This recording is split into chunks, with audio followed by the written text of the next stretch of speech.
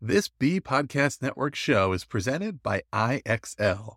IXL's all-inclusive online teaching and learning platform simplifies edtech needs and accelerates achievement in 95 of the top 100 U.S. school districts. IXL delivers personalized learning across a comprehensive pre-K-12 curriculum, including math, language arts, science, and social studies, and it helps you assess student performance through actionable real-time insights at every level of your school or district. This one solution performs work that typically requires dozens of different tools. Want to find out why so many leading districts trust IXL? Visit IXL.com/BE. That's IXL.com/BE. TL Talk Radio Season 5, Episode 4.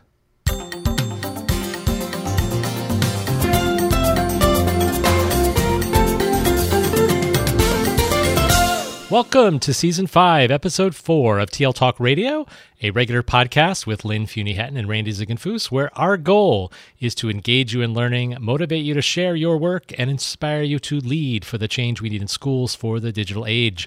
I'm Randy Ziegenfuss. And I'm Lynn Funy-Hatton. Good morning, Randy. Good morning, Lynn. So today we're speaking with Tamara Fyke about social emotional learning, her project, Love in a Big World, and her recently edited volume from Abingdon Press, Building People, Social Emotional Learning for Kids, Schools, and Communities. Tamara is a creative entrepreneur with a passion for kids, families, and urban communities. As a creator and brand manager of Love in a Big World, she's worked for over 20 years in the field of social and emotional learning. Her goal is to connect kids and caring adults for authentic conversations about life and faith. She received her master's degree in education from Peabody at Vanderbilt, and she lives in Nashville with her 3 amazing children, whom she adopted. So welcome to the show, Tamara. Thank you so much, Randy and Lynn. Good to have you here. And we're going to start off our conversation for our listeners. Tell us a personal story about how you got inspired to focus your work on social emotional learning. I love this story. So right after undergraduate work at Belmont University, I started substitute teaching in urban schools in Nashville, Tennessee. And I chose to work in some of the most challenging areas in town, and particularly with 6th graders. This was quite a while ago. So if you remember the movie Dangerous Minds with Michelle Pfeiffer, that was my life. And seriously, so I would hang out with the kids at the end of the day as we were waiting for buses to be called or they were waiting to walk home. And that's when we would really dive into more of the social emotional kinds of conversations about what was happening with their friends and their families at home in the neighborhood. And many of them shared at that time how they were afraid that because of the violence in their community, that they were not even going to be able to graduate from high school or live past the age of 21. So I recognized, though, that while they were living with this grim reality, they had a passion for life and a passion for music. And so I began to find songs that we could sing together at the end of the day. And that was really how Love in a Big World was born. So between music and conversation and getting the kids engaged and talking about what mattered in life, what I saw was that they would drop their guards and they would really start to share their hearts and open up about the kinds of supports they needed, both at that time and looking toward their future. Mm-hmm. So I connect to that in a couple of ways. I was a music teacher for 12 years, taught middle school. So understand the power of music and how that can move people. And then also here in our school district, we're focused really on learner-centered education and that idea of relationships. And what does that mean in a learner-centered learning environment? And it is knowing kids beyond just their academic capabilities, knowing their backgrounds, their passions, their interests, their fears, their challenges, their home life, and what they're bringing through the door with them. So Absolutely. A couple good connections to that nice story. Thanks for sharing that, Tamara. So let's shift a little bit and learn from you how you frame social emotional learning. What are some of those 24 essential character traits that your work focuses on? Sure. So before I dive into some of the 24, I'd like to just give a working definition of social and emotional learning, because one of the things that I found is that it's important for us to establish a common language in any conversation. So with Love in a Big World, we define social and emotional learning as knowing what's going on in your head and in your heart so you can use your hands to build up and not tear down. And that's a simple definition, but if you break it down, there's really a lot to it. So being aware, self-aware of what's going on in our heads, what we're thinking about, knowing what's going on in our hearts, how we're feeling, and then making sure that we're using our actions to help build others up and not hurt them. Mm-hmm. So as we're considering that definition, we look at things like choice as the very first character trait that we consider, recognizing that we all have the opportunity and power to make decisions. And as I talked about the kids in the neighborhood where Love in a Big World started, they needed to know that regardless of their situation, that they had a choice about how they would respond to those difficulties. So we start off with choice and then build from there. Courage, standing up for what is right, facing your fears. Honesty is speaking and acting truthfully. So not just speaking the truth, but also acting in a truthful manner. Kindness, treating others the way you want to be treated.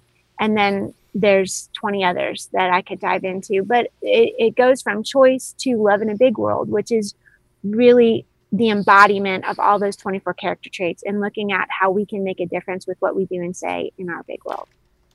So perhaps we could link into the show notes those 24 character traits so that our listeners could go ahead and take a deep dive and think about how they are developing those in their programs. That would be great. I'd be happy to provide that. Another note is that these 24 character traits map onto CASEL's 5 major competencies. The CASEL is the Collaborative for Academic, Social, and Emotional Learning based in Chicago, and they have really become the clearinghouse for all things social and emotional learning, as you know.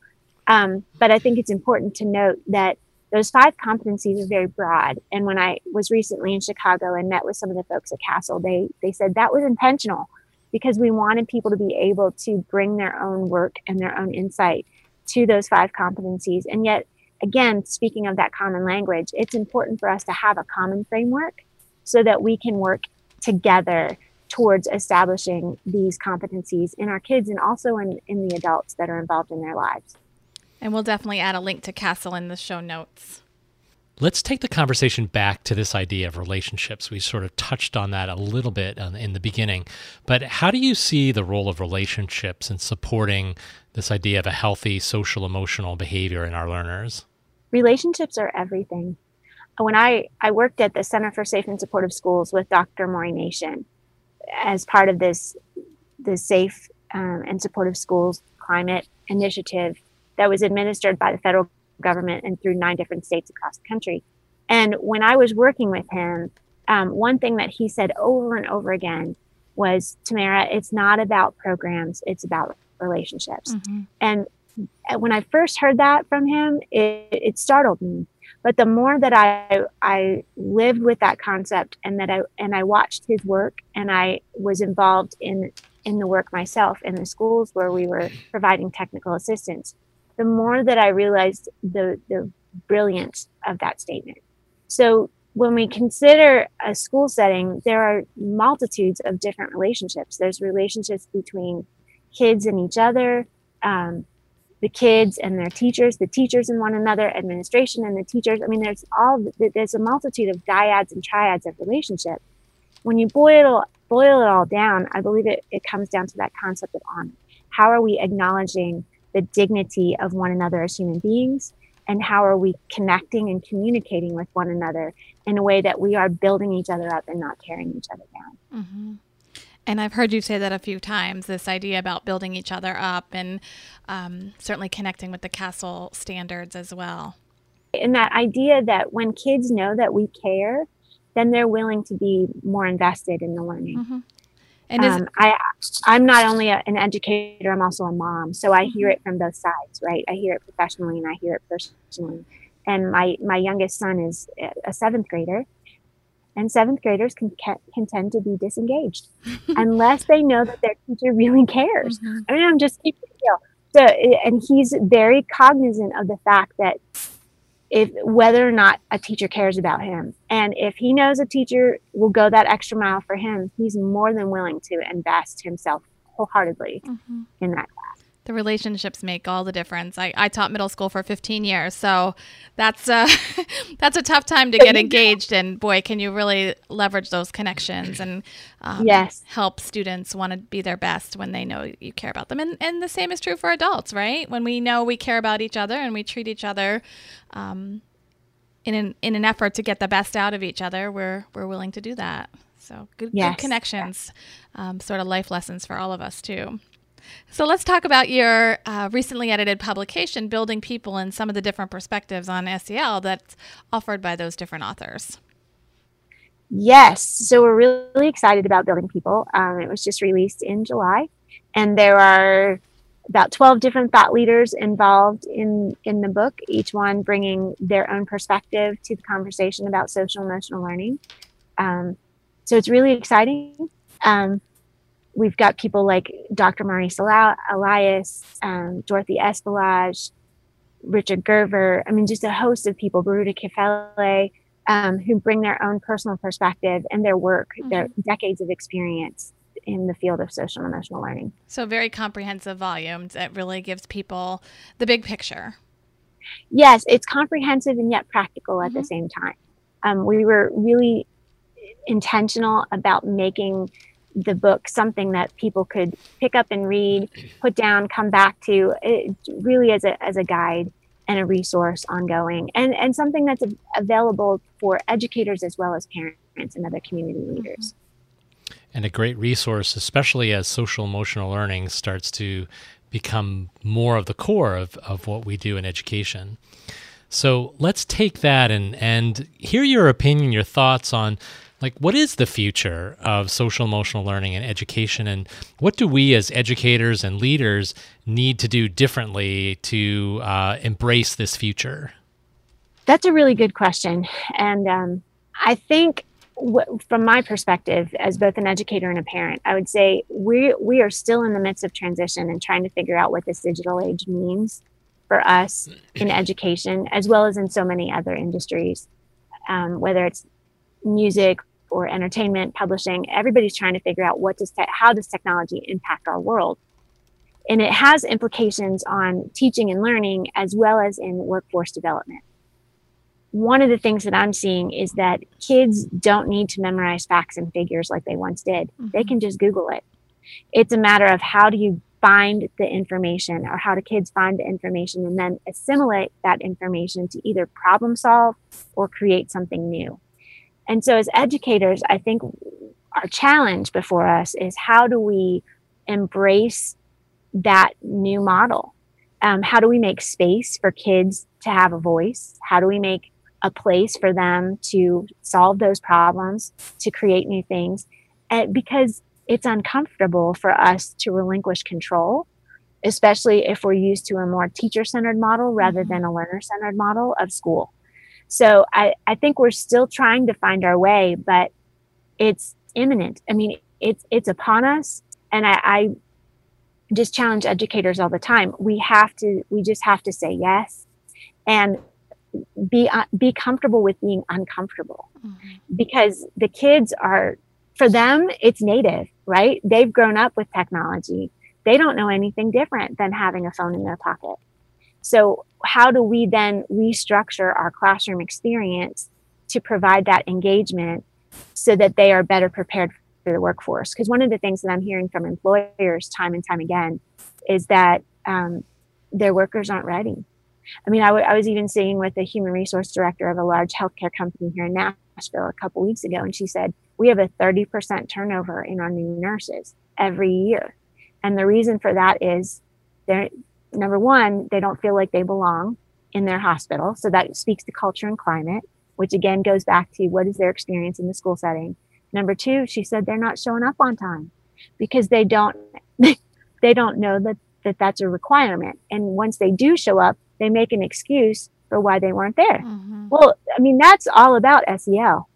And so I think we have to go back to the basics and make education more than about answering questions on a test, filling out bubbles, but really make it about that problem solving and innovation. And the unique things that computers can't do yet, that are more human. And those social emotional learning traits that you were mentioning earlier are those things that are uniquely human. So let's not focus on what the computers do well because we can't compete with them. Let's focus on the things that humans can do well because the computers won't compete with us on those. Exactly. And I would say too, some of those other character traits, when you consider courtesy or cooperation, how do we work together as a team? What's the give and take of that kind of setting? Forgiveness, because as we work as a team, we're going to step on each other's toes. So how do we work through conflict? Things like that. Those are all important for us as we're working in a more collaborative environment. And I think I stepped on Lynn's toes, so she's going to say something. Sorry. No worries. Lots of we'll cut that good out. Connections. So I'm making a connection to one of our focus for the year in our, not even the year, long-term focus in our district is really to become more learner-centered, and connecting to these ideas and some of the traits that you're sharing and some of the work that we've done for a profile of a graduate, and lending some credibility to that. And it's interesting to hear your perspective and your expertise. So before we invite you to share what's next for you, what you're working on now, we'd love to get your ideas on a couple of quick lightning response questions. So just looking for sort of a quick response. And these are questions that we're asking all of our guests this season with the purpose to give our listeners another path to investigate some additional resources. Mm-hmm. So who's one expert that our listeners should connect with to learn more about SEL? Brene Brown. You may not think of her as social emotional learning, but her research is really all about that, moving away from a culture of shame to a culture of resilience. And if you were recommending one book to our listeners on SEL, what would it be? Building People. I have to say that. And not because of all the diverse perspectives that are present in that book from a wide variety of people, both research and academic to community-based programming. And finally, what online site or resource or person do you learn from regularly? I would say Education Dive. I get their daily email in my inbox, and so that really helps me stay aware of what's happening in the larger conversation about education. And I'm always surprised at how much SEL pops up in the newsfeed. All right. Thank you. So we'll add Brene Brown and Education Dive into our show notes so our listeners can tap into those resources that you've shared. And to wrap this up, what's next for Tamara? What are you working on that you'd like to share with our listeners? Well, I'm really excited to let you know that after working on the curriculum for Love in a Big World for the past year or so, we are launching it next week. So that will be available as a resource for practical SEL in the classrooms for kindergarten through 8th grade. There's also a host of other resources, music, posters, activity pack, professional development, music assemblies. I mean, all sorts of good stuff that we can use to partner with people in their efforts of social emotional learning in their schools. So one of the things that I'm involved with right now is a project with the National Science Foundation I-Corps program. And we're exploring the nexus between social and emotional learning and ed tech. So this is just a new thing, but just looking at how might we make SEL resources available to kids, educators, and families in a way that they can carry it with them wherever they go. Well, we'll be interested in following that work. So thanks for being here. Thank you. So thanks so much for joining us, Tamara. And for our listeners, to learn more about Tamara's work, you can visit the Love in a Big World website, check out her book, follow Tamara on Twitter or LinkedIn, and also check out an Instagram. From the conversation, we've added a link to Brene Brown, the Castle Standards, and Education Dive. Each episode, we leave you with a question or two to think about with the idea of provoking reflection and conversation. So this episode's questions: how does today's conversation engage you in reflecting on the state of SEL in your organization? And what are some of your next steps to address SEL challenges? If you've enjoyed this episode, would like to comment, or check out the resources shared today, visit the show notes at tltalkradio.org and look for Season 5, Episode 4. That's all for now. We'll be back soon with another conversation featuring other innovative thought leaders. Thanks again, Tamara. Thanks. Bye-bye. Bye-bye. Thank you so much.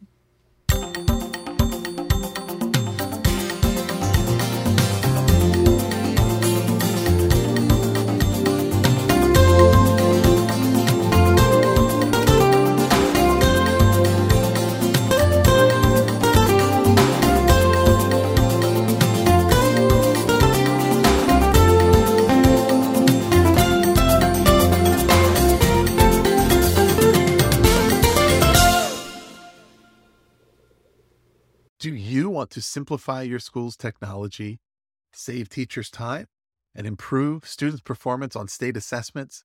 You can do it all, but don't waste another minute. Head straight to ixl.com/BE to learn how IXL's research-proven teaching and learning platform can help you achieve all of these goals. That's IXL.com/BE.